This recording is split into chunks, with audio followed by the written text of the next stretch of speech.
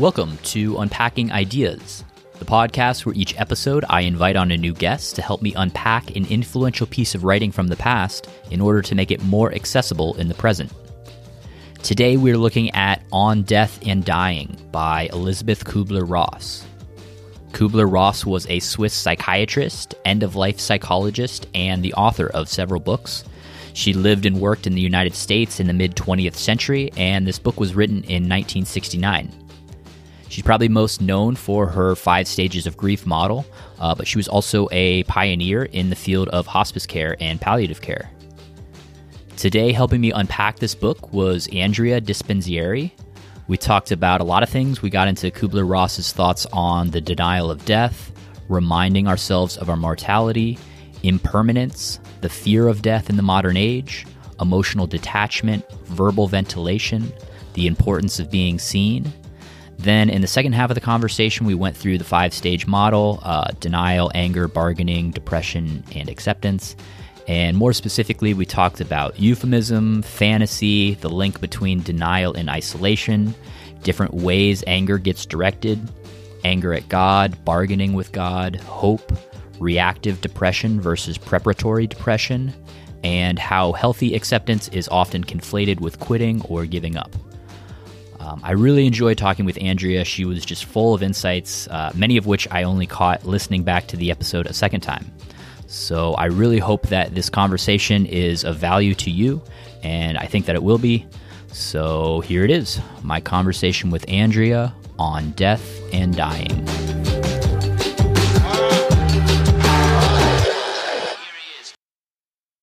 So we met through my sister. That's right. So shout out to Katie Stahura.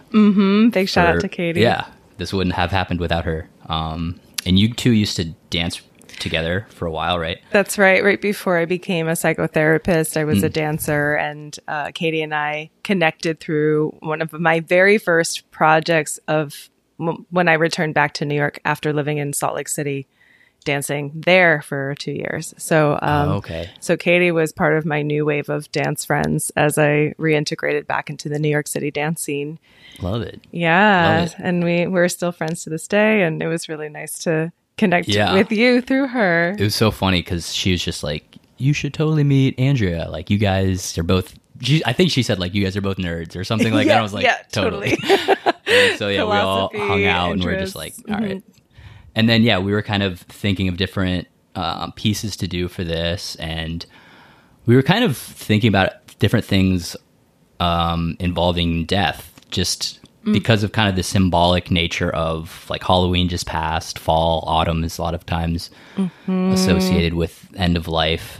And, right. And if we want to bring some context to time and place, right, it's also Scorpio season, just every year. Halloween signals that, and if you celebrate Halloween in the traditional sense, it's really a homage to this season that is all about death, all about the taboo, all about deep psychological dives and study of things that are not mainstream, like the occult, but also and then sex falls into that category, especially Scorpios. If you read any Cosmo, is always associated with sex. So that's a big tie-in. And of course, that's the nature of any polarity. When you have death, you're also comparing it to life. And the erotic is a way of feeling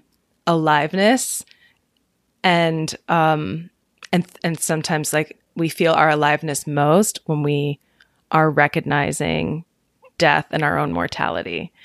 Yeah. I love that. And thinking about it as, like, kind of two sides of the same coin. And there's actually, and we'll get to it when we kind of get into the book, but throughout this book On Death and Dying, each chapter begins with a little quote by an Indian philosopher, Tagore. I'm not sure how it's pronounced. Tagore. This was in the last chapter. Death belongs to life as birth does. The walk is in the raising of the foot as in the laying of it down. So good. Yeah. Yeah. I was even thinking, like, So they're saying, death is a part of life. You could also, or like a part of birth. You can also think of like birth as a part of death. Yes. As well. Right. Well, in Jungian psychology, we would call this a threshold experience. Death is a portal. It's seen as a threshold crossing, just like birth is. And birth, you are crossing from the threshold.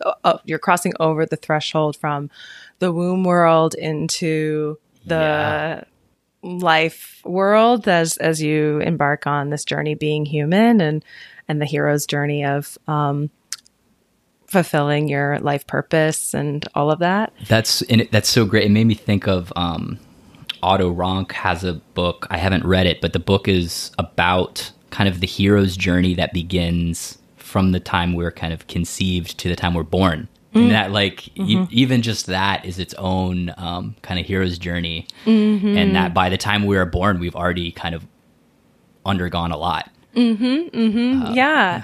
And I think when we're talking about, just to come back to the reasons why we seasonally need to reconfront death at this time of year, is as human beings, we always kind of put our own mortality to the back burner, to the backs of our minds. It's a functional thing, right? You can't really function well when you're always worried about when your impending doom will come. Right. And so it's a healthy denial, a healthy dissociation of away from our own mortality.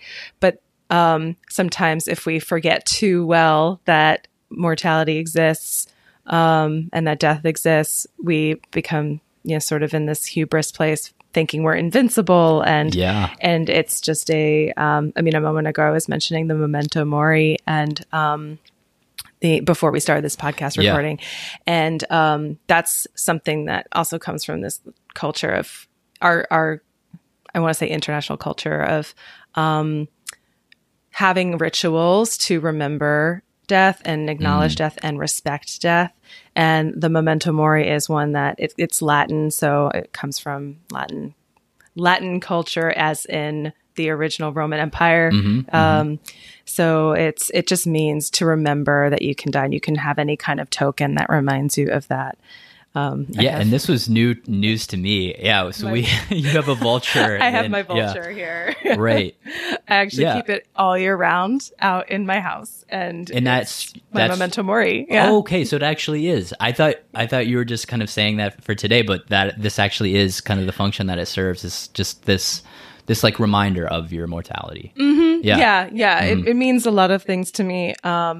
I also do, as a therapist, I practice internal family systems, which is kindly referred to as parts work. And one of my inner parts is actually a vulture. So that's how I took a liking to it, was in a way of befriending this part of me that in my own system just kind of exists as a spirit animal in the desert, and a reminder that abundance and plenty, and what you have could be taken away at any time. Yeah. And so there's anything is perishable and impermanent. It's a reminder of impermanence too, if we want to bring in some Buddhist philosophy. Right. So this part of me functions for me personally as a reminder of impermanence and a way to sort of detach from some of the things that I hold dear, as a reminder that, you might not have this one day. Yeah. And then because it's impermanent. Well, you definitely won't have it one day. Exactly. Yeah. Exactly. Yeah. And, right. Thank you. Sure. Yeah. And, because it's impermanent, that's the double-edged sword, or the two-sided coin of death and life. You know that it's impermanent. You know that death will happen. You know that an end will come. And so you can then even more appreciate the pleasure and the joy of having the things you have. And you have even more gratitude for it. Right. You're kind of it helps you to kind of stay present in the moment and appreciate things more. Yeah. And that's the Scorpio season, right? The erotic and death being the two sides. That's why we have, scary movies. We get, or like going on a thrilling roller coaster, we get this near death experience, either vicariously through the characters on the screen or for our own body to feel what it would be like to fall to our death in a roller coaster. But it also, when we get out of that movie, what the exhilaration and the adrenaline is also a reminder of how alive we still are. And that can be very exciting and arousing. So there's this, well, then it also made me think of like the French saying, like, what is it? There's a French saying, maybe I'll put it in the show notes, but it basically translates to a tiny death. It's describing an orgasm. Yes. So there is that, even like you said, the tie between eroticism and death is very intimate, and shows up in a lot of different ways. Yeah. And so as we were talking and about to dive into this book, I think La it's Petite important. Mort. That's what it is. Yeah. La Petite Mort. There we go. Sorry, but you go ahead. I'm so glad you brought that up. No, I did. That's so true. And so as we're about to dive into this book, which, right, as I was reading it, sometimes there were parts of me that were like, "Oh, this is depressing. It's a downer." But it's also, in a way, it can be very much a downer in terms of energy, but it does also remind us in a stoic way of how this is a fact of life, a fact of reality, and sometimes that can inspire you to turn towards your life with a bit more vigor and vitality.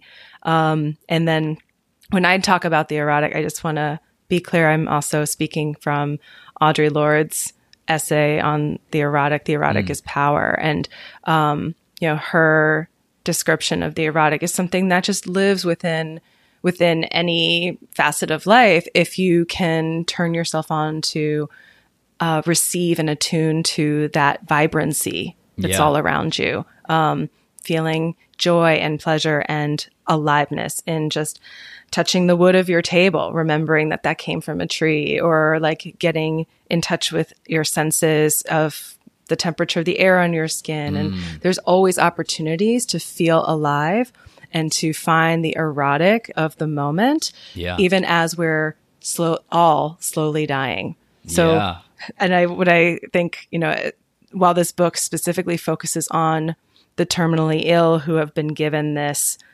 label, this diagnosis of you are now slowly dying, or you are about to die a little more quicker, we're actually all in that boat.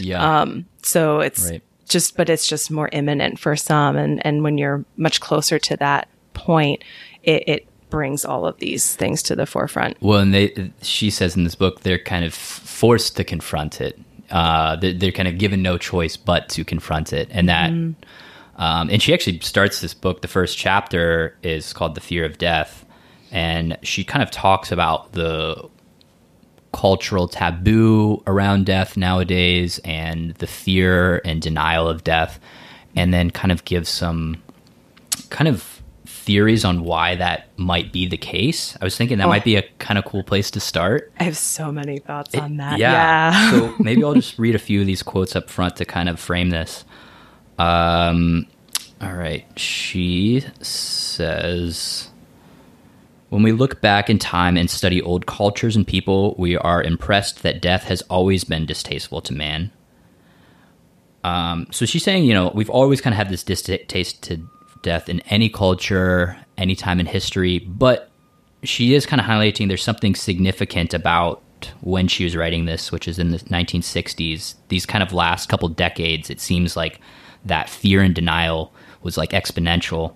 And the first thing she kind of attributes this to are advances in medicine.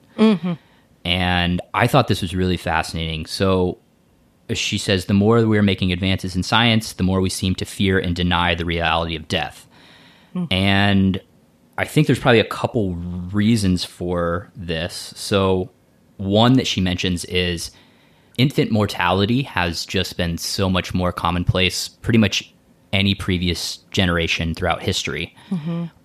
Whereas in the last kind of 100 years, it's kind of an outlier to, you know, either have a child or a sibling who passes away at a young age. Whereas at any other point in history, that was very common. Yeah. So I can speak personally. I've been fortunate enough to experience very little death in my life. I mean, some grandparents, aunts and uncles, a few friends who took their life. But I would imagine that had I lived, you know, 300 years ago, that number would be way, way higher. It certainly would. There's a movie I love called Antonia's Line. And in that movie, there are just, I remember watching it the first time, and what really struck me was how often there was a character dying. Yeah. And, you know, just from a tractor accident or, childbirth. Someone did take their life in that movie. So there's, it's much more commonplace and prevalent, but it's true, right? Modern medicine has helped us avoid a lot of what could have been perilous situations and illnesses. And also at the same time, because of modern medicine, when we do have something that is potentially terminal, we do go into a setting, a hospital.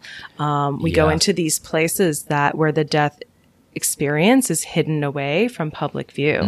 Whereas death would happen out in public view much more frequently or in the past. home. In the home, right? Yeah. Exactly. So, you know, to happen upon a relative or a friend who had died was just a lot more common. So then I think it's, in a way, we've like become, I don't know if desensitized is the word.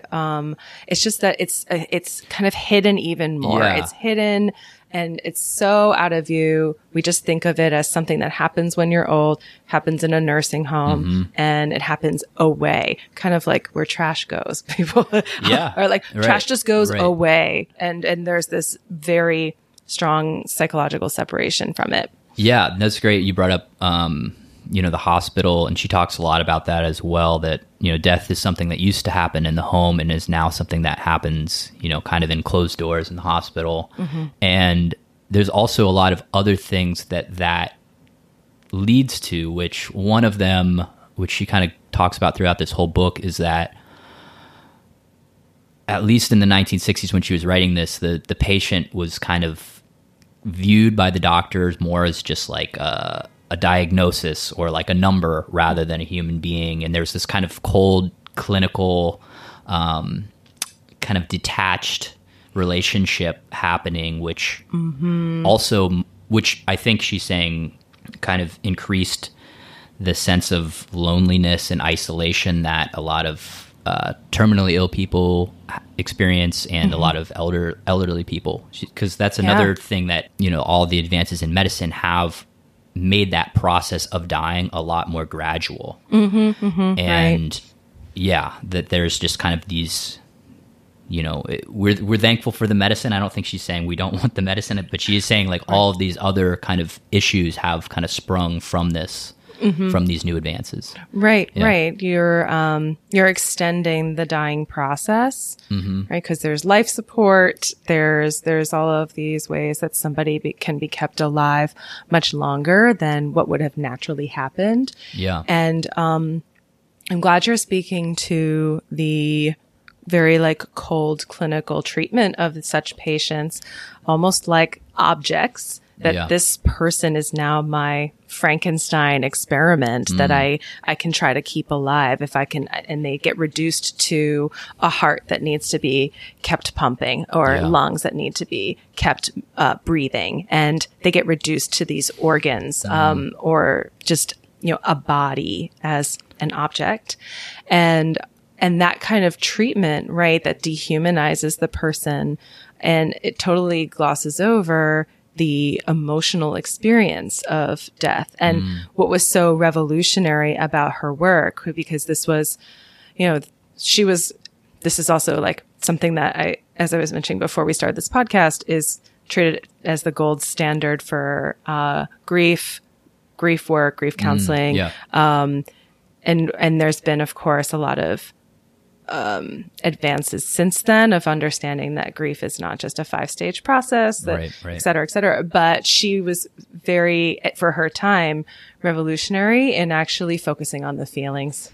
Yeah. And you get that sense from the book as well. Yeah. And in that culture, like I'm thinking of the 1960s, it was like the jet set period and everyone, and like going to the World's Fair and, all these modern wonders and just like such a excitement for science and technology, which, values logic and reason and rationality. And that's beautiful. And we need that. But she was bringing something that was, more emotional and so sorely needed because as human beings, we're not just robots. We're not objects. We're not experiments. We have feelings and this process is terrifying. And it actually brings up a lot of our, the inner children that are parts as well that are, just helpless in the face of something beyond one's control, this process, this life process. Absolutely. And, while we're kind of talking about this, how the patient is sometimes treated in a very cold, kind of calculated, detached way, she had an idea that basically the reason that some doctors are so cold and calculating and kind of impersonal, especially when they're doing something like telling somebody about their diagnosis, is as like their own protective mechanism. 100%. And yep. I had never thought about this. She says, quote, "Sometimes the only way doctors are able to communicate such news is in a cool, detached way." Right. Yeah. So you can have empathy and understanding for the people in proximity to the dying person.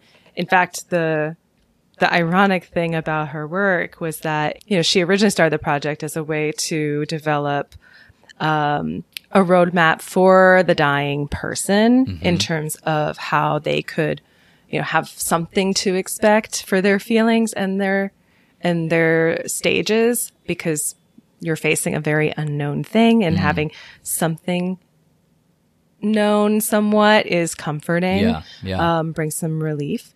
But it actually ended up being used more by the folks in grief and proximity to the dying person.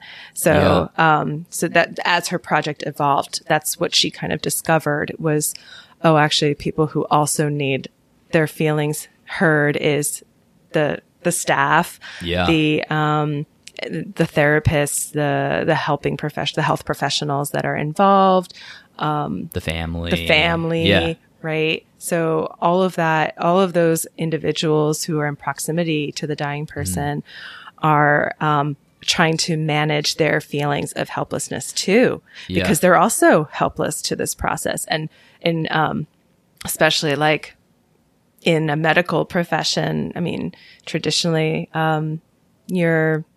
you're in a role where you are, take an oath, a Hippocratic oath to do no harm and to always preserve life as much as possible. And so you get used to that role of being the hero that can save somebody from death. But when somebody is inevitably heading in that direction, it can create this sort of, cognitive dissonance about your job and how effective you are as a doctor, as a medical professional. Well, and she even mentioned sometimes the doctor or the nurse can feel anger towards the patient for dying on them. So there's that component of it too. I remember there's an episode of Scrubs where certain surgeons didn't want to operate on certain patients because they were likely to die under the surgery, and then that was going to decrease their numbers. And then that has all kinds of implications for what kind of jobs that they are able to get. So there's a lot, and I'm not saying that's the only reason they might feel anger towards the patient for dying. There might be other reasons as well, but it's a component. But that speaks to their and our, everybody's illusion of having control over this thing, this false sense of control. Yes, we all have some degree of control in our lives, and And at the same time, we're butting up with that agency and that free will against fate. Yeah. And it is fated that everyone will die. Yeah. And so that's sort of the helplessness, the feeling of not having control when you've gotten used to feeling like you do and that you can control this thing. And in fact, no, we're always in relationship to these greater forces. Yeah, I think that's great, because once we start going through the stages, we'll kind of see how the dying person's lack of control is responsible for a lot of these feelings, the kind of anger, the kind of bargaining. You know, what if I just do this? Then will I get to live? Still kind of clinging to that sense of control. Definitely. But maybe we can, I'm just going to give a quick summary of how this book kind of came to be, so that we kind of have some context. So Elisabeth Kübler-Ross, she's a Swiss psychiatrist, and she was working in a hospital in Manhattan with terminally ill patients in the 60s as a psychiatrist. And then she became the instructor at Chicago University in the Pritzker School of Medicine. I'm not sure how that's pronounced. And yeah, and then in 1965, 4 theology students from the theology seminary approached her about doing this research project where they would basically interview terminally ill patients and ask them a series of questions. First, just kind of general questions, and then more specific questions talking about their feelings around the process of dying, their feelings around death. And then they would obviously get the patient's consent. And then afterwards, the group would discuss the interview. And then the students at some later point would write a research paper kind of talking about their impressions of it and whatnot. And it turned out to be quite a success. I guess it was met with a little bit of resistance at first from the hospital staff. I think they kind of felt like they were interfering a little bit. Yeah, well, and they're being maybe judged, and there was like a critical eye put on their bedside manner. Yeah. This is their bedside manner that was being, on the line, presented on the line. And thanks to this work, actually, and I'm sure we can talk about this towards the end, but thanks to this work, she actually helped greatly improve the treatment of patients who are in palliative care and who are in this process of dying. Yeah. And she also talks a little bit about at the end how many of the patients really responded well to this project, this interview project. She said less than 2% didn't want anything to do with it. So that's pretty crazy on its face, that 98% of people were willing and eager to be interviewed. And she gave a few theories of why this might have been the case. She thought, for one, maybe it fulfilled their need to kind of vent some of their anger and frustration about the hospital staff, or, the whole, just kind of an outlet for them. Yes. Verbal ventilation. Verbal ventilation, yeah. She uses that term a lot. You read in some of these interviews, the person is kind of, trashing the hospital or whatnot. Yeah. Yeah. Well, that's half my job is just letting somebody express raw feelings that are, just candid of how they feel. And, without interruption, without judgment, just a free space to verbally ventilate all of that. And that is incredibly healing to just have a witness, because this is going back to like our whole like raison d'être and our sense of self. We need other people to validate our experience in order to feel like we really exist. Yeah. Like if the tree falls in a forest and no one's around to hear it, like doesn't make a sound, that whole quandary. That's really what we feel as human beings, is that, if I am feeling all these feelings inside, but no one's around to witness them and hear me speak them, am I real? Am I existing? Am I even a human being? And all of that is part of, especially if you're facing death, life review. You want to feel like your existence was worthy and or worthwhile and purposeful and meaningful. And I could talk at length about meaning. Yeah. Well, and that was kind of the other thing that patients really got from it, was this sense of meaning and purpose, and this feeling that they were able to provide some value to other people. Because that's one of the things she talks about, that a lot of these terminally ill patients are kind of suffering from, is, they've been, quote, useful their whole life to someone, and then they're kind of in this state where they're not able to do a lot of the things that they've been able to do. And a lot of them feel just like they have no value if they're not able to be providing value to somebody else, which is also something that gets brought up with a lot of senior citizens, is that, they can kind of suffer from depression, from feeling like they're not being of value to somebody. So this project kind of allowed them to feel like, hey, what I'm saying is going to help people, maybe help these students who are listening, maybe help some other people who are dying in the future who listen to this. Yeah. It's like the end stages of Erik Erikson is another gold standard in social work school. But the stages of life and the very end stages, there's generativity versus stagnancy, or and then feeling like some satisfaction instead of despair. So the need to feel useful and like you've contributed something to other generations is really strong and really important. So it makes sense that right in this project here was an outlet for them to feel like they had something to contribute. I remember what stood out to me from that was one patient who was like, if the idea of like, if I'm willing to undergo this very risky heart surgery, if I survive, then I'll be like the first one ever, and I will have contributed to medicine in that way. Yeah. Or if I don't survive, my body will have been used in the study of this process, right? So there's just this sense of having left behind something too, of oneself, even after you've passed. Yeah, super important, that sense of meaning.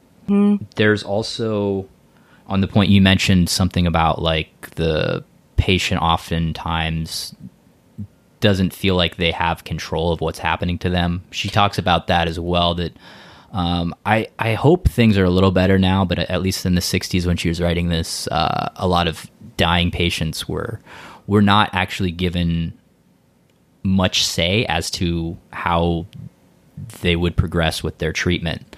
And she kind of says it's a bit of a myth to think. She said, at least in her findings, she never came across any dying patient who wanted things that were completely irrational. Like usually their wishes were very reasonable, but a lot of times maybe the family or the hospital staff was saying, no, like this is what we're going to do, and not really giving the dying person a say. Yeah, a sense of agency, and autonomy. And it's a respect to their humanness and their dignity of being able to have things the way that they want, some sense of control over something, right? Just even like I think there was one patient in particular mentioned in the study that just really like needed some control over something, and the control over when visitors could come and when they could not, right? Just having like some area of of ownership and agency in his life as he was preparing to lose everything. Totally. Huge. And again, that's another thing I think senior citizens often struggle with, is as they age and maybe lose some cognitive or physical abilities, they're just not able to do a lot of the same things. And especially, I think especially men, self-care. It's hard for, I know that my grandpa just like, he should not have been driving for a long time, and he just like was not able to give that up. Just the kind of stubbornness of like, no, I'll be damned if you're going to drive me or if you're going to help me. And it's just like, just giving up that. Well, even that is a form of denial, right? That's when anger, anger, right? We start to see it just in like the slow decline of aging. I mean, I am certainly not in the category of senior citizen, but I as a former dancer, I look back at what I used to be able to do physically, and I have been grieving and mourning the loss of my physical capacity for some of that dance. So this is applicable with the point I'm trying to make. Yeah. It's not just to, say like, oh, I am like you guys and I'm in the same boat, but more so just that this is applicable in a wide way, because these stages of grief are not just for the dying, but can be also applicable for the loss and the change of anything along the hero's journey, the heroine's journey of life, because change is part of life. That's the only constant. And in my work also with clients who are of a big, broad range of ages, everybody experiences a little death in some way, through breakups, the ending of school and entering into adulthood. Right.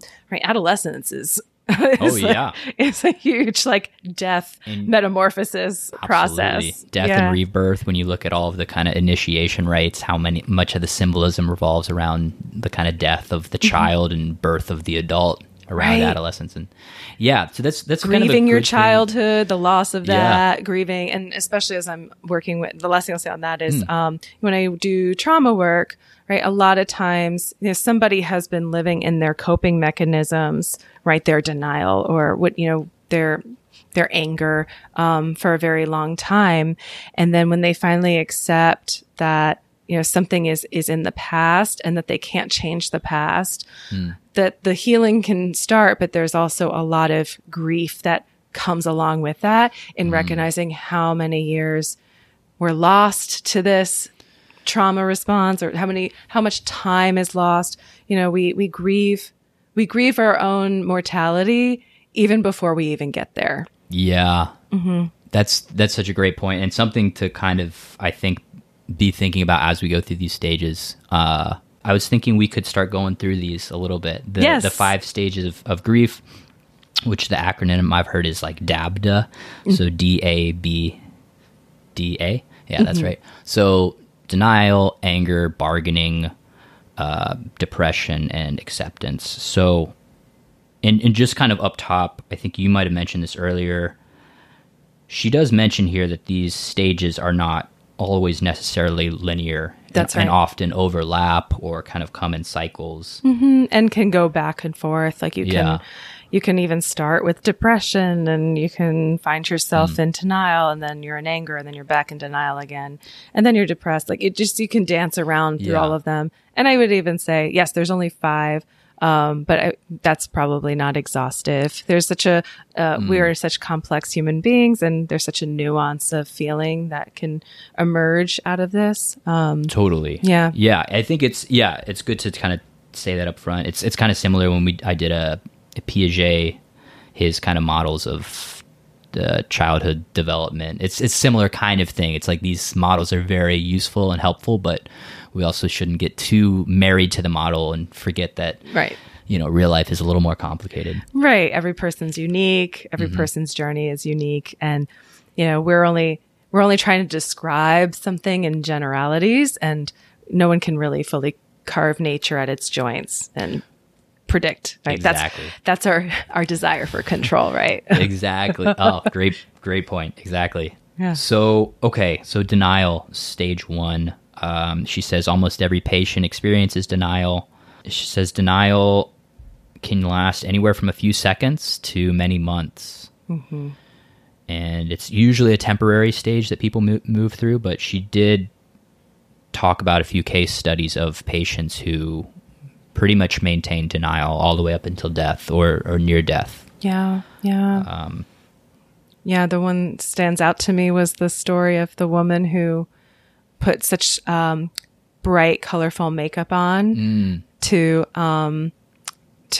hide basically what was her deteriorating health, which was showing in her face and the coloring of her face. And she needed to maintain that semblance of everything is okay for her. And I think the other kind of denial tactic that she kind of used was she referred to her cancerous tumor, as a wound. So I thought that was very telling as well, the kind of she talks a little bit about like the euphemisms that somebody might use at this, where they're not actually able to kind of explicitly acknowledge death or explicitly acknowledge the tumor. They might use a euphemism. Yeah, euphemisms is a big thing that is talked about in social work school as well. Because it's so common to our vernacular to say, oh, somebody passed away, or they're no longer with us. Right. They're gone for the big sleep. All of these euphemisms that are used to soften it for ourselves as we talk about it. However, the downside to euphemisms is it can be misinterpreted and misunderstood, especially by children. They think, oh, like, well, if grandpa's just sleeping, then he'll wake up. Yeah. Right. And if they went away, they'll come back. Right. There's that sort of idea of where did they go?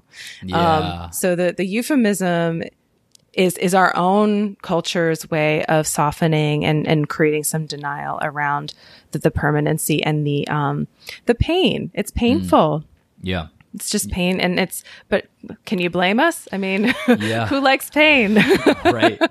Suffering is everywhere. So these are just our natural ways of coping with something that is a very painful emotion. Same with the very cold clinical approach from the medical staff is they have to function in some way. If they were to really tap into their emotions and feel the pain with the patient to the extent that it would flood them too, then there's this fear that they wouldn't be able to do their job and be the objective lifeguard to the drowning person. Right. And sometimes that can be exhibited by the doctor. Sometimes it's exhibited by the family member. There's actually a story. I actually teared up reading this. Some of this book was just so sad. Yeah. But maybe I'll just read this and then we can kind of unpack what some of these different things that are going on. All right. So this is about a woman dying in her early 20s with 2 kids and a husband. So, quote, a discussion with the husband revealed a rather simple, unemotional man who seriously believed that his wife was better off living a short time at home with the children rather than having her suffering prolonged by hospitalizations, endless costs, and all the ups and downs of her chronic illness. He had little empathy with her and separated his feelings quite effectively from the context of his thoughts. He matter-of-factly related the impossibility of having a stable home environment with him working nights and the children living out during the week.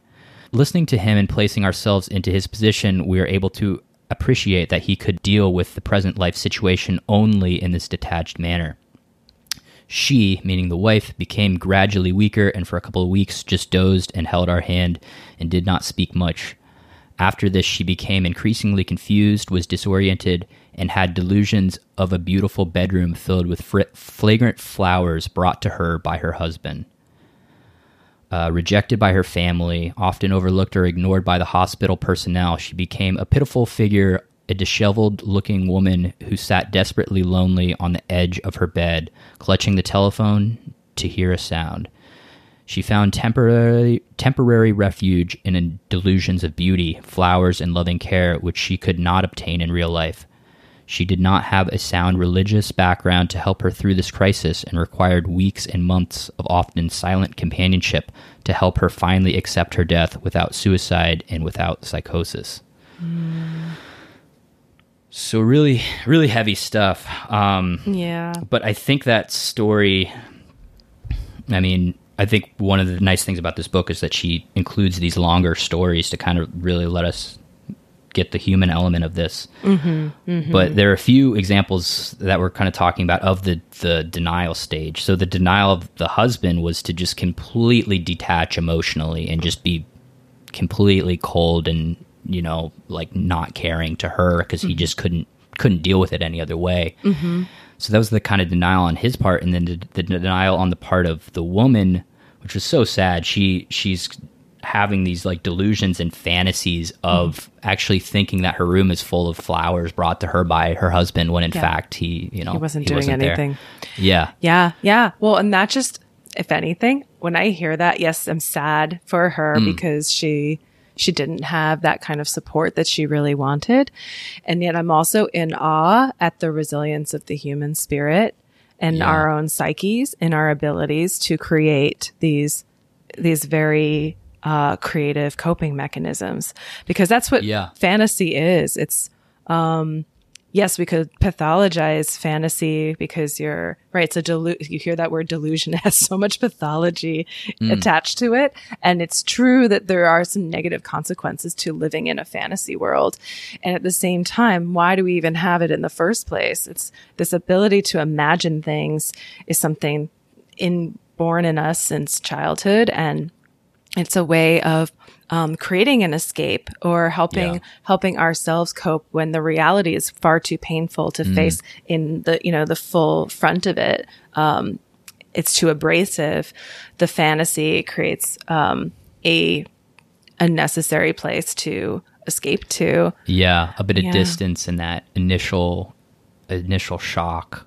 And she seems to be, she says like denial is totally natural and serves that function, like it serves a useful function. And she's very big on like, you don't want to force this. This isn't like ripping off a Band-Aid. If the person has signaled that they're not ready to accept it, you can do some damage by kind of trying to move them along too fast. So absolutely, part of what the chaplain or the doctor or the loved one should be doing ideally is listening for those cues, and then of their readiness to move on to the next stage. Yeah, exactly. Yeah, I'm so glad you say that, because it's for the outsider, right? This is again like information for the people in proximity to the person who is going through this and facing this incredible pain of their own death.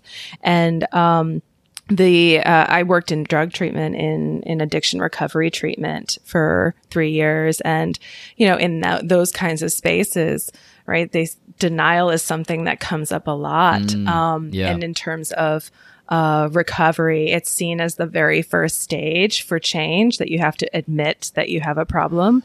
And the longer you deny, the longer you prolong your own healing process. Right. And that, just to use that as a parallel experience here, that, again, it comes down to control, right? We don't want to admit that we don't have control over something. And so, I'm speaking the we, but it would be like if it were if I were the one who was dealing with an addiction issue, for example, I wouldn't want to admit that I don't have control over this thing that's much bigger than me. And I try to hold on to trying to manage it for as long as possible. And or like keep my fantasy world that I can still do this thing that's actually hurting me long term. So there's a lot of stigma that's placed on that word denial, I think, because of recovery, the culture around recovery, that denial can hurt other people, because the longer somebody is stuck in their addiction, the codependents, the people in proximity to that person can also be, really taken along for the ride and hurt when the person is refusing to get help and admit that this is something beyond their control that they actually need outside interventions for. Right. So similarly, right, like your story about your grandfather, like not wanting to give up driving, not wanting to admit that maybe they need outside intervention, outside help to be someone to drive them, right? Yeah. Or I need actual medical attention. I need outside help for this. This is not something I can just like slap a Band-Aid on and heal on my own. And so there's this like really, the reason denial is there is that it takes time for the person to really prepare and face the very humbling fact that they don't have control over something and that they need help. Right. Right. And they're heading towards something that's much bigger than anything that they can manage on their own. Yeah, I love that kind of mapping this onto, what is it, the 12 stages of the kind of 12 steps program. Yeah. Because the first step of the 12-step program is admitting you're powerless. It's a form of acceptance. So it's kind of not funny, but like amusing that the first stage of that is kind of like the last stage of the grief process. Right. So there's kind of a journey even leading up to step one in that. in that journey. Yeah. And that, like, because earlier we were talking about how death is and change, right? The end of one life and the beginning of a new life is something that happens throughout our entire lifetimes, like adolescence, right? And in this case, like somebody who is facing recovery is having to admit like the death of the way that things were. Yeah. That's no longer working, in order to cross this threshold experience, in order to rebirth themselves into their new life of recovery, if they're ready for it, if they're ready to cross. Yeah. That's great. And maybe just one or two other of these kind of examples that kind of demonstrate denial. One thing that Kubler-Ross says was really common was pretty much everybody, when they first got the diagnosis, said like, no, that's not true. Like, no way. That couldn't be me. Or maybe you mixed up my files with somebody else. A lot of them wanting to get a second opinion. This is all, that's also all very common. Right. That's the thread of hope, right? Yeah, the thread of hope. Denial and hope kind of work together very much. They're like buddies. Yeah. Because it's in some way, the denial is moving away from accepting something that would be feels intolerable to accept until someone's actually ready. And that denial part will lean into the part of the part of you that's always hopeful. Yeah. Hopeful for life. So they're kind of, I don't want to say colluding, but they're like working together as a team. Absolutely. In order to keep this the person in a place at enough distance from the reality for them to ready themselves and cope and prepare. Yeah. And I was even thinking maybe this is a different point completely, but it made me think of like, and you watch the movie and like a woman takes a pregnancy test, then she finds out she's pregnant. It's unexpected. Like, what does she do? She always takes like 10 more. Yeah. Yeah. Whereas I think if you take a negative pregnancy test, you're probably like, oh, I'm not pregnant. Like, you're probably not going to take 10 more. So I think there is that. There depends is that, on your goals. Yeah. Maybe, yeah. But I think there is that kind of like, I maybe don't want this to be true, or I'm in shock, not expecting this to be true. So I'm going to like retest this like 10 times. Yeah. And that's where we get into like the nuances, right? That, like I said earlier, there aren't just like 5 stages. I think denial encompasses also feelings of shock. Yeah. And, shock is definitely in there. And numbness, right? Because sometimes in the face of shock, we actually freeze up and there's no feelings at all. So the feeling of being totally numb in that frozen state is also a form of denial, because your system is just arrested and refusing to move forward in time, because they're like, well, if I pause here, maybe it'll go away. Right. That's like the frozen playing possum, like the body. This is one of the survival, flight, fight, freeze, appease responses. Like a possum that freezes up. It's like, if I'm really still, maybe this threat of this news will just go away. Which, that's, I was going to mention shock, because that's maybe like a sub stage within this denial. And also, that's a more like passive versus an active denial. Go ahead. Well, and then they also talk about a little tiny bit about isolation in this stage. And I would have loved for her to elaborate more on this. She really doesn't say much about it. But the quote by Tagore at the beginning is, man barricades against himself. And I'm wondering if that's a certain coping mechanism or state, or behavior of denial, which is like, I'm just going to isolate myself from everybody so I don't have to deal with this, or so I don't have to really like look at this. Look at it. Yeah. People are our mirrors.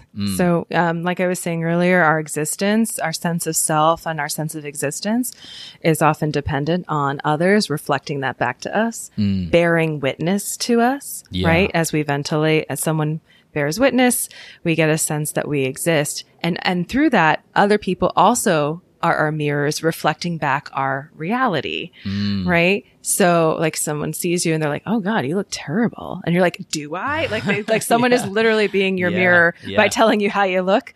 And so, so this, well, if you're, oh, sorry. Yeah, go ahead. I was going to say like, yeah, if you, are diagnosed with a terminal illness and you're around other people, they're all going to be sad and treating you differently and like that in these ways. It makes it a lot harder to deny when you're getting that feedback. That's great. Yeah. They're reflecting the reality back to you, and denial is not wanting to look in the mirror. So yeah, if other people are your mirrors, you're not going to want to look into that mirror either. And the isolation, the self-isolation, the barricading and the hermiting is a way to avoid having to look in. That's so great. I'm glad you brought that up because I was kind of a little puzzled how that piece fits in there, but I think that's spot on. Well, maybe we can go on to stage 2. So anger. Okay. Yeah.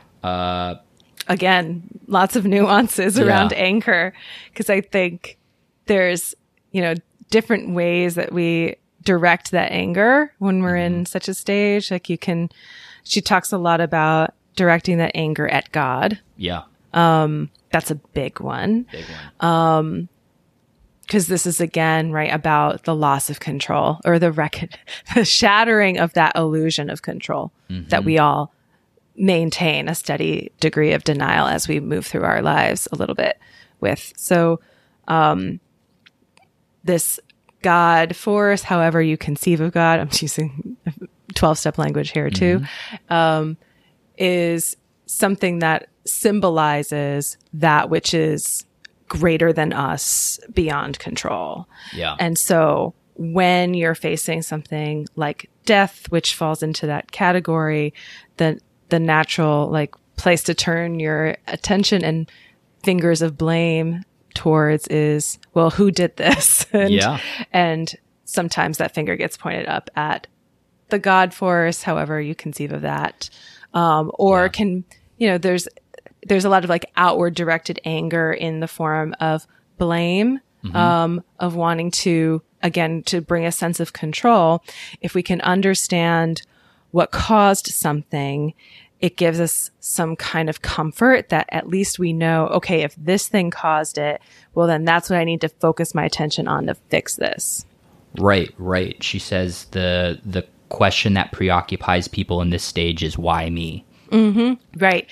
Well, and that's the other way the finger gets pointed. If you're not pointing your angry finger of blame at God or the doctor who told you, right? It's their fault that they're not practicing medicine correctly and they gave me this incorrect diagnosis and so if that's the cause, I need to go to a different doctor, right? Or anger at the staff that's not treating you in the way that you want. Those are all outward pointing fingers of blame and of anger. And then the other way anger gets directed is inward at the self, right? Which is, again, another way to find control. Because if it's not out here, that's the cause. Well, then why me? It's all my fault. And there's this also anger that you're being the victim at the same time. Well, and it goes back to what we were talking about of wanting to maintain the belief that this was in your control or somebody else's control. That had I just done X, Y, and Z, this never would have happened. And I think that it makes me think of the book of Job, where Job he's suffering, he's dying in some sense, and he's asking that question, why me? And he's pointing his anger at God, saying look, I didn't do anything to deserve this. So it kind of starts with that presupposition that,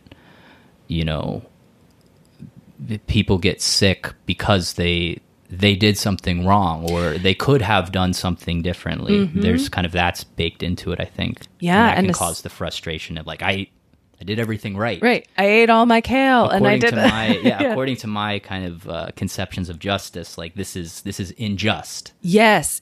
Well, and I think because of modern medical advances again, and because we have a society that has embraced a lot of, healthful trends of ways to prolong one's life and one's health.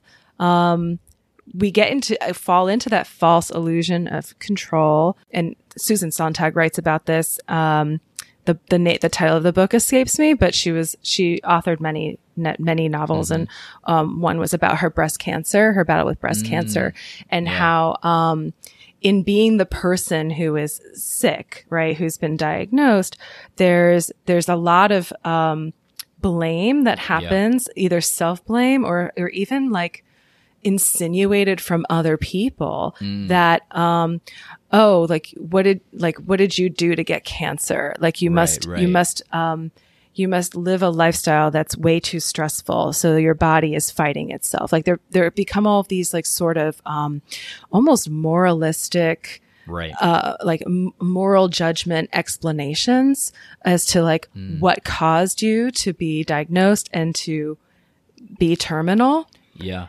And frankly, like it's not that simple, and we can't, make these assumptions. But if we want to empathize and understand where it comes from this loss of control. We want to explain with cause and effect. And if we can identify the cause, and if we can eradicate the cause, well, then we can eliminate the effect, which is the death. Right. No, I think simple, you hit the nail on the head. Right. Well, and if it's me, like if I'm the cause, well, if I just change myself, then that'll fix it. And then I won't have to die. And then we head into the bargaining territory a little there. Yeah. No, I feel like we should just go there since we're already kind of. Oh, before we do though, I do want to speak to the other thing of anger that she mentioned was jealousy. Right. So see how anger can be about, directing your blame, or shame towards someone, either yourself, you feel shameful that you did these things, or you're blaming someone for doing it to you. Or it can also be jealousy. She is mentioning that anger can also be about compare and despair, where you are comparing your situation to the living. Yeah. And are like, wow, look at them, how lucky. They don't have to deal with this that I'm suffering from so greatly right now. And the jealousy for those who get to still enjoy their life for years more. Well, yeah. And it's more of that same kind of like, maybe by that own person's conception of justice, just like, hey, I did everything right and this is happening to me. And look at her. She's, smoking a pack a day or whatever the thing is. And like, she gets to live. Like, that's not fair. Like, exactly. So it's kind of creates that, like you said, jealousy, anger towards, she calls it like jealousy towards the healthy or the young. Right. The envy. Yeah. So then you start to bargain. So then you start to bargain. Because you have this idea, if I could do this, if I could do what they're doing, maybe then I'll. Exactly. Yeah. So that's the bargaining piece comes in, which is this stage 3. So let me read this quote here. Bargaining is helpful to the patient, though only for brief periods of time. If we have been unable to face the sad facts in the first period and have been angry at people and God in the second phase, maybe we can succeed in entering into some sort of an agreement which may postpone the inevitable happening.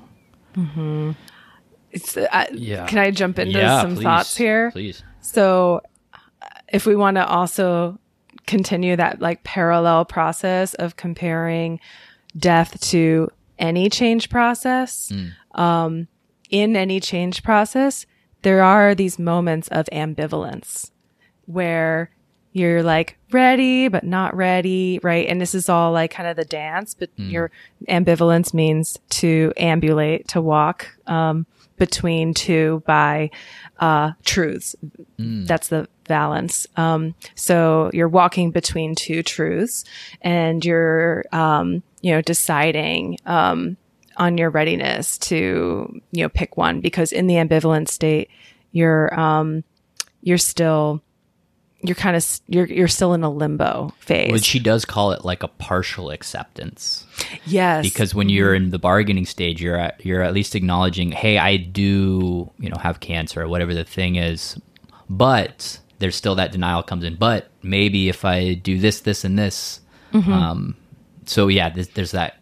Sorry, I didn't mean to cut you off. You're right. Yeah. Right. If I do this, this, and this, maybe I don't have to go there. Yeah. Or maybe I can have a little bit of this cake and eat it too. That I can still maintain some of my old way of doing things. Or, I think bargaining can be a bit of like walking two worlds at once and trying to have both. And it can also be, a way of almost like bartering for more time. You're gonna sacrifice this thing. Like, okay, like I'll do anything if you can give me a little more time. Like, and this is aimed at God usually. Or it might be aimed at the medical professional. I think she says usually aimed at God, and a lot of times not even said out loud, just kind of in that person's thought process. Yeah. This is occurring. Right. Like if I'm real good and I go and I attend and I say all of my apologies to all the people that I've wronged. Maybe I could get a little more time to do that. And then if I'm still good, right, for good behavior, I'd really like to attend my son's wedding before. Yeah, that was one of the examples. Well, and that was before I go. So if you could just give me a little more time, then that's it. That's the only thing I'll ask for, right? And then I accept, right, that this is my fate. Yeah, the example was this woman who was dying. Her son was about to get married, and that was the kind of bargain. Like if I am good and do my chemo, do everything right, like I just want to be able to live to see my son's wedding day. And this was, she says, quote, she had made all sorts of promises if she could only live long enough to attend this marriage. The day preceding the wedding, she left the hospital as an elegant lady. She was the happiest person in the world and looked radiant. I will never forget the moment when she returned to the hospital. She looked tired and somewhat exhausted. Before I could say hello, she said, "Now don't forget, I have another son." And, it's kind of funny, but the point that she's making there is pretty much any time if the person is kind of like awarded this thing that they want, they're pretty much always gonna like want something else or kind of renege on the agreement. And she kind of compares it to, at one point, a child asking to go to a sleepover, and the child is saying like the child is initially told no, and then the child kind of comes back with, well, okay, but if I never fight with my sister ever again, then can I go? And then the child is allowed to go to the sleepover, and then she kind of says, but of course the child is then going to fight with the sister at some future time. So the quote agreement isn't really kept, I guess, is I think the point. Yeah. Well, that's the thing we have to remember, right? When you're facing death and you're feeling those feelings of helplessness and the loss of control, well, those are all things, the helplessness and the loss of control is all reminiscent of being a child. And we're all reduced to our own, inner child states when we're facing helpless circumstances. That's kind of natural, that comes out. And so, this is something innate in all of us, that in a place of sheer desperateness, when we are facing absolute threat to our lives, in this case, that's what's happening. We will do anything to survive. The system will do anything to survive. Yeah. And we're also, right, there's no, at that point, right, there's sometimes no, forethought into the consequences of that or how that will affect other people, because there's no time for that. It's just about like alleviating the life-threatening situation, which is right here and now.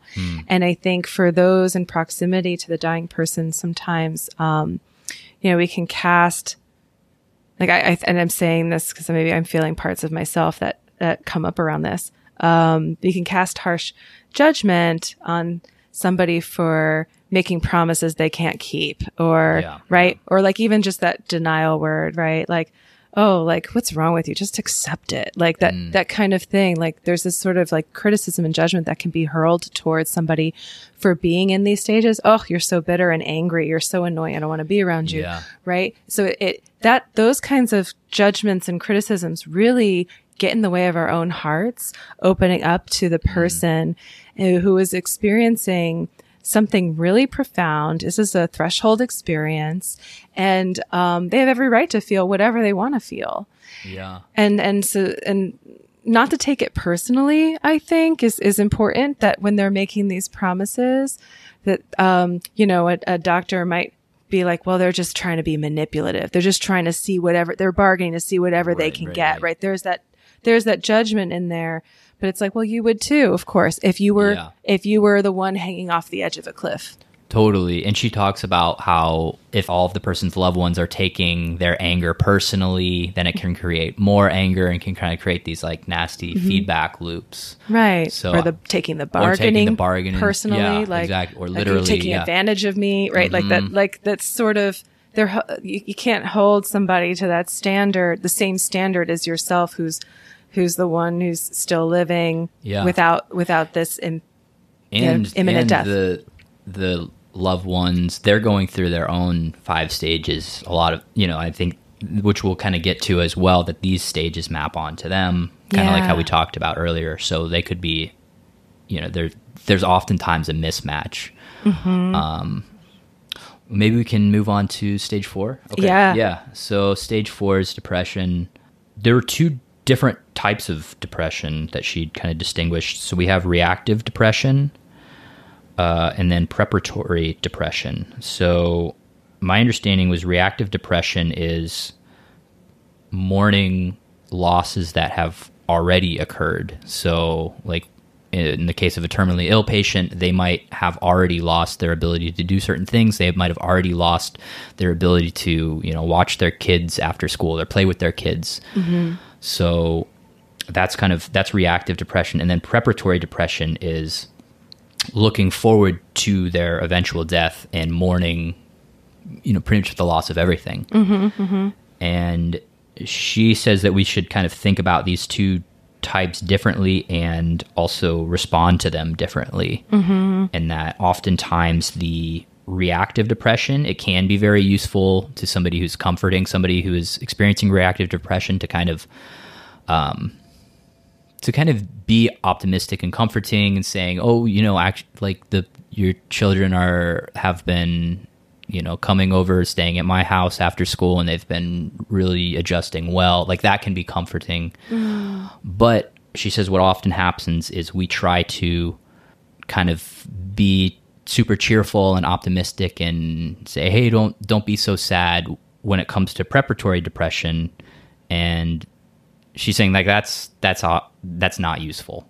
That the person actually is going to lose everything, and they need to be able to kind of express those feelings of sad and grief around somebody who is not going to kind of, tell them to put on a happy face. Right. Yeah. The silver lining, always, right? That's, this is a good, I think, in line with the theme of what we were just talking about, which is the things that get in the way of us really empathizing with the dying person, which is, our own discomfort. And when somebody's in that depression, right, our discomfort with their sadness is what makes us want to say, oh, cheer up, right? Telling them to cheer up because we can't tolerate their depression.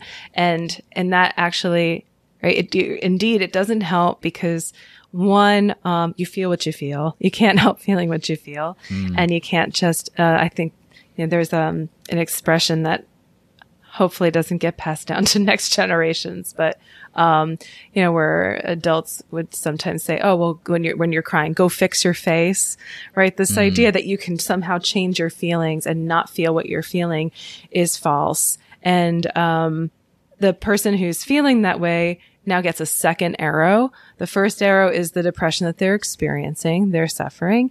And then the second arrow there is that now I feel bad that I'm depressed. Yeah. Now I'm feeling shamed that I'm depressed because of how other people are mirroring this back to me.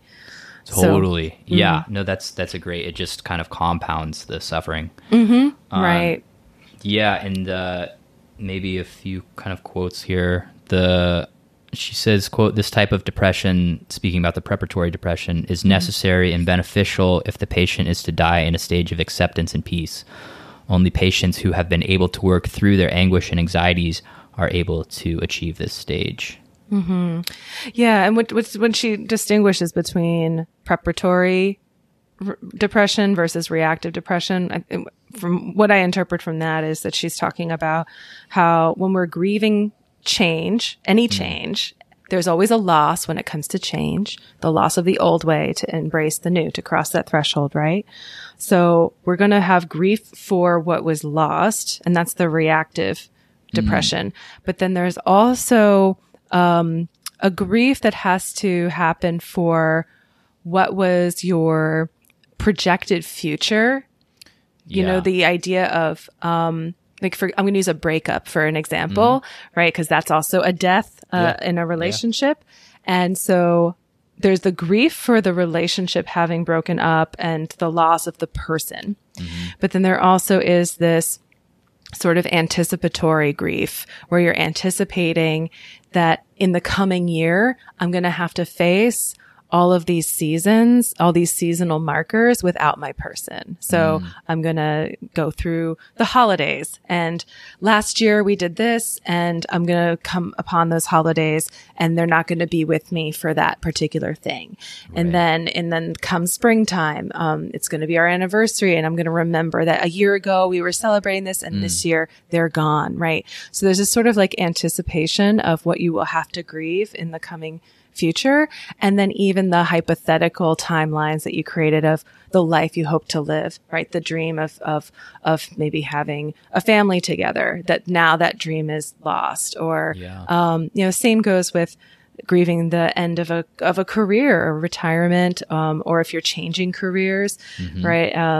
You're not going to be that thing you imagined yourself to be. Yeah. And so there's this like grief of reacting to the present and the past. And then there's this preparatory grief for, in the case of the dying person, of what they will have to now face now that this is in fact true and happening, okay, I won't be able to spend more time with my grandkids other than this limited window. I'm not going to have time to go travel the world like I had wanted to.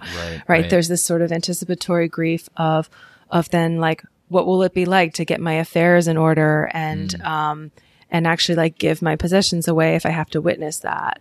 So grieving all of these things in the future, and then not just like actual future timeline, but also the loss of hypothetical timelines that will never be because of this pivotal change. Yeah. And even like as you were talking, I was just thinking how all of these stages are kind of leading towards acceptance. And this stage, you can already see and kind of sense how the unpleasant truth has kind of set in, or the reality has set in, I should say. Yeah. You know, this is like stage 4 of 5. And we a lot of times think of depression as, again, like kind of like an earlier stage. There's an episode of The Office where Michael Scott says something about he's trying to like move his coworkers through these 5 stages of grief, and he said the line is something like, you know, if I can get them to depression by lunchtime, we'll be in good shape. And it's right. It's kind of funny, or not funny, but just like ironic to be thinking about it as this way, because we often, I think of sadness or depression as kind of like the beginning, but it can be, right? Yeah, because these are not nonlinear, and so it certainly can be. But I guess my point is, I think for me, just it kind of highlights the fact that like when somebody is feeling really sad, that is likely was preceded by several steps leading up to it. Yeah. Yes, right, exactly.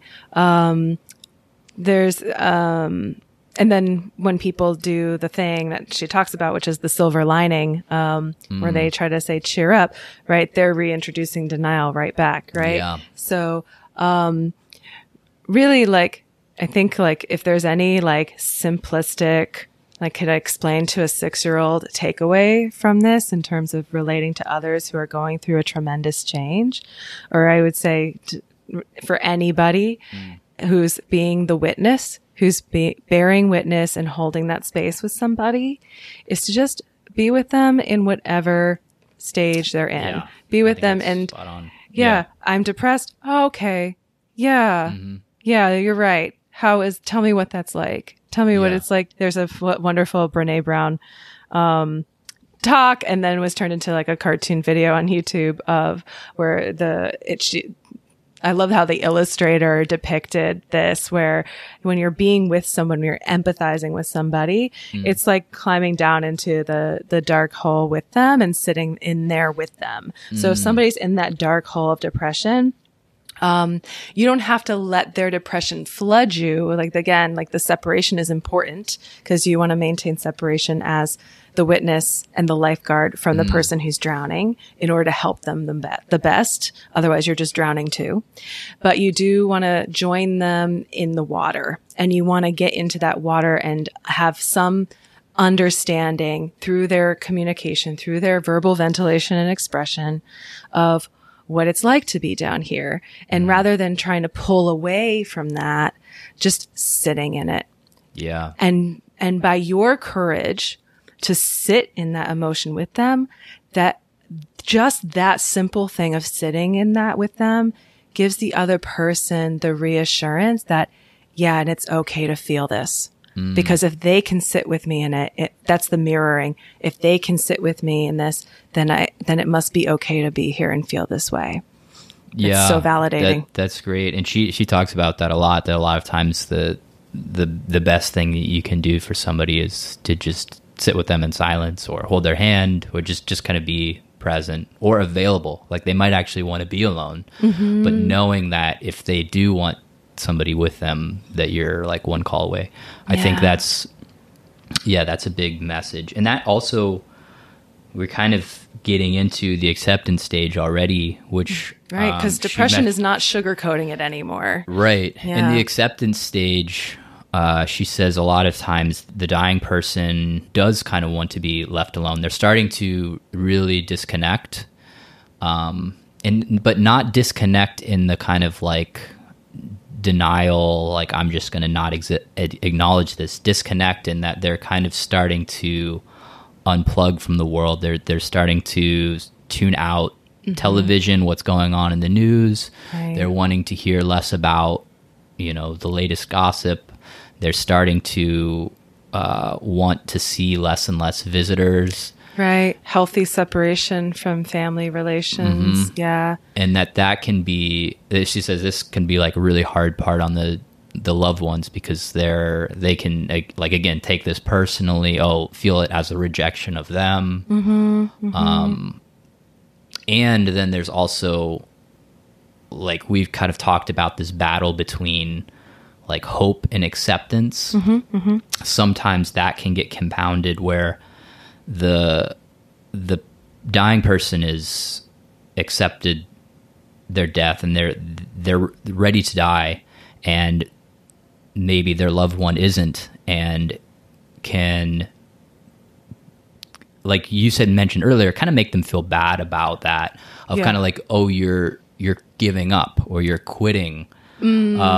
So, and she says, like, this is definitely not useful or helpful for the dying person. Right. When it's kind of framed this way, they've kind of reached this acceptance and are ready to die. But I think there's one example where, like, the husband wasn't ready to let go, and he's just like, this is unacceptable. Like, she can't die. She can't quit. Right. And or she like says, we said earlier, the doctor's saying, don't quit on me. Right. Yeah. Right. And that kind of, I think, again, speaks to our kind of macho culture of just like, come on, man, like one more push-up, don't give up. Right. So I think what is radical about this book is viewing acceptance as a natural thing, and maybe I'll even say good thing. Yeah. You know, as you're saying this, I'm just I think it's so appropriate you say it's macho culture. It's, you know, if we want to frame it in terms of yin and yang and like divine masculine, divine feminine energies, right? Our culture is very much in, you know, applauds the sort of masculine energy, and this is not having to do with gender, but more so just the way we conceive of these differing energies, but the masculine energy of productivity, of like things are always progressing, things are always improving, and growth, and you know, my bank account must always be collecting interest and growing, right? We never want to see anything of decline. We shun decline. Everything has to be this like linear thing. And whereas like sort of the feminine energy celebrates these cycles and these returns back to the beginning. So and we need both, to be honest, right? Like when we wake up in the morning with the sun is associated with the masculine, right? Like in Greek mythology, that's Apollo. And we get up and the sunlight like invigorates us, and we go out and we do our day, and we're like accomplishing things, and we don't give up. We persevere, and we express our vitality. And then at the end of the day, when the sun sets and we get into the night, the darkness, right? Death is about darkness. It's facing that great sleep, the great dark. And that's like the yin, divine feminine energy. And at nighttime, we come back to our homes and we restore, and we return back to these like, you know, childlike needs of being held, connecting relationally with loved ones, nurturing ourselves, like creating almost like a womb space. Our home space is supposed to be cozy. It's like our little womb to go back to. Yeah, and she talks a lot about that, kind of how similar the very end of life is to the very beginning of life. And the patient is oftentimes, or not even just patient, the dying person is oftentimes spending a lot of time sleeping, a lot of time by themselves. Right. Yeah. Which is right, beautiful. It's in maybe solitude, reflection of, you know, sometimes it's not just about having validation with the other people. Yes, other people are our supports and our mirrors, but we also need to commune with ourselves. And so often, like when we talk about someone going on a spiritual journey, it's something that has to be set out alone, because you need to tune out the voices of others in order to hear the voices within, and then however you conceive spiritually of, you know, your supports through divine entities. Yeah. So this is a major threshold crossing, and sometimes you have to commune with your own ancestors. And, you know, there's been, I remember when my grandmother was dying, she was not making sense. She was speaking in word salad a lot. And sometimes she would mention the names of all of these people who had died. And like it was thought, we were thinking, oh, she's probably talking to them, because the veil between worlds is very thin as you approach, as you start to approach. And, you know, this is also now starting to verge into where spirituality comes into play, because, you know, everyone has different cultural spiritual beliefs, but it's really common that, my mother used to be a nurse, and she worked in, with nursing care patients. And she said the same thing, that they would, you know, just be like in their beds, tossing and turning and saying, Ruth, Edith, like talking to different people that are no longer living. And so there is this sort of like phenomenon that like the reason that there is this separation in the acceptance stage from the realm of the living is because they're like actually starting to commune with the other side is what's thought.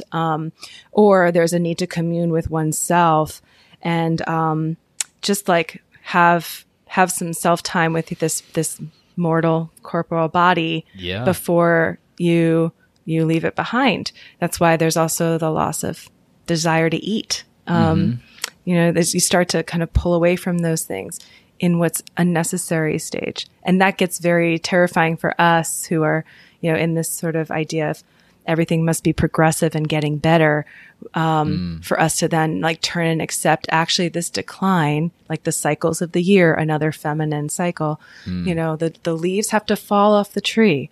The world needs to go into winter and die. And so does each person. That's beautiful. I love it. Oh, thank you. Wow. No, that's so great. Well, I was thinking, we're kind of wrapping up. I was thinking of reading just this last paragraph of the book. She kind of lets herself go a little more literary here at the end, and I think she kind of summarizes a lot of her views on death and dying. She says, quote, "Those who have the strength and the love to sit with a dying patient in the silence that goes beyond words will know that this moment is neither frightening nor painful, but a peaceful cessation of the functioning of the body. Watching a peaceful death on a human being reminds us of a falling star, one of a million lights in a vast sky that flares up for a brief moment only to disappear into the endless night forever. To be a therapist to the dying patient makes us aware of the uniqueness of each individual in the vast sea of humanity. It makes us aware of our finiteness, our limited lifespan. Few of us live beyond our 70 years, and yet in that brief time, most of us create and live a unique biography and weave ourselves into the fabric of human history." It's beautiful. Yeah, I thought that was really, really great. Yeah. Well, I feel like I don't even want to follow yeah, I don't up even those want to touch that. words. Maybe we can just end it there. This was so great. Yeah. Likewise. Thank you so much for doing this. Thank you Yeah. for inviting me. This has Yeah. been a real pleasure. Thanks for listening to Unpacking Ideas. If you enjoyed the episode, please scroll down and write us a review or give us a rating. I know that takes a little bit of effort, but it really helps with the algorithm so that more people can discover the show. So thanks for doing that in advance. If you'd like to get in touch with me or to hear about what's coming up next on the podcast, visit unpackingideas.com/podcast. And there I provide links to articles and essays and books that we'll be discussing on future podcast episodes. And finally, if you would like to hear more from Andrea, check her out on Psychology Today. I'll provide the link in the show notes, and there you can see what she's up to, as well as read about some of her information on internal family systems. So definitely check out Andrea. All right, guys, that's going to do it for today. Thanks so much for listening, and I will see you next episode.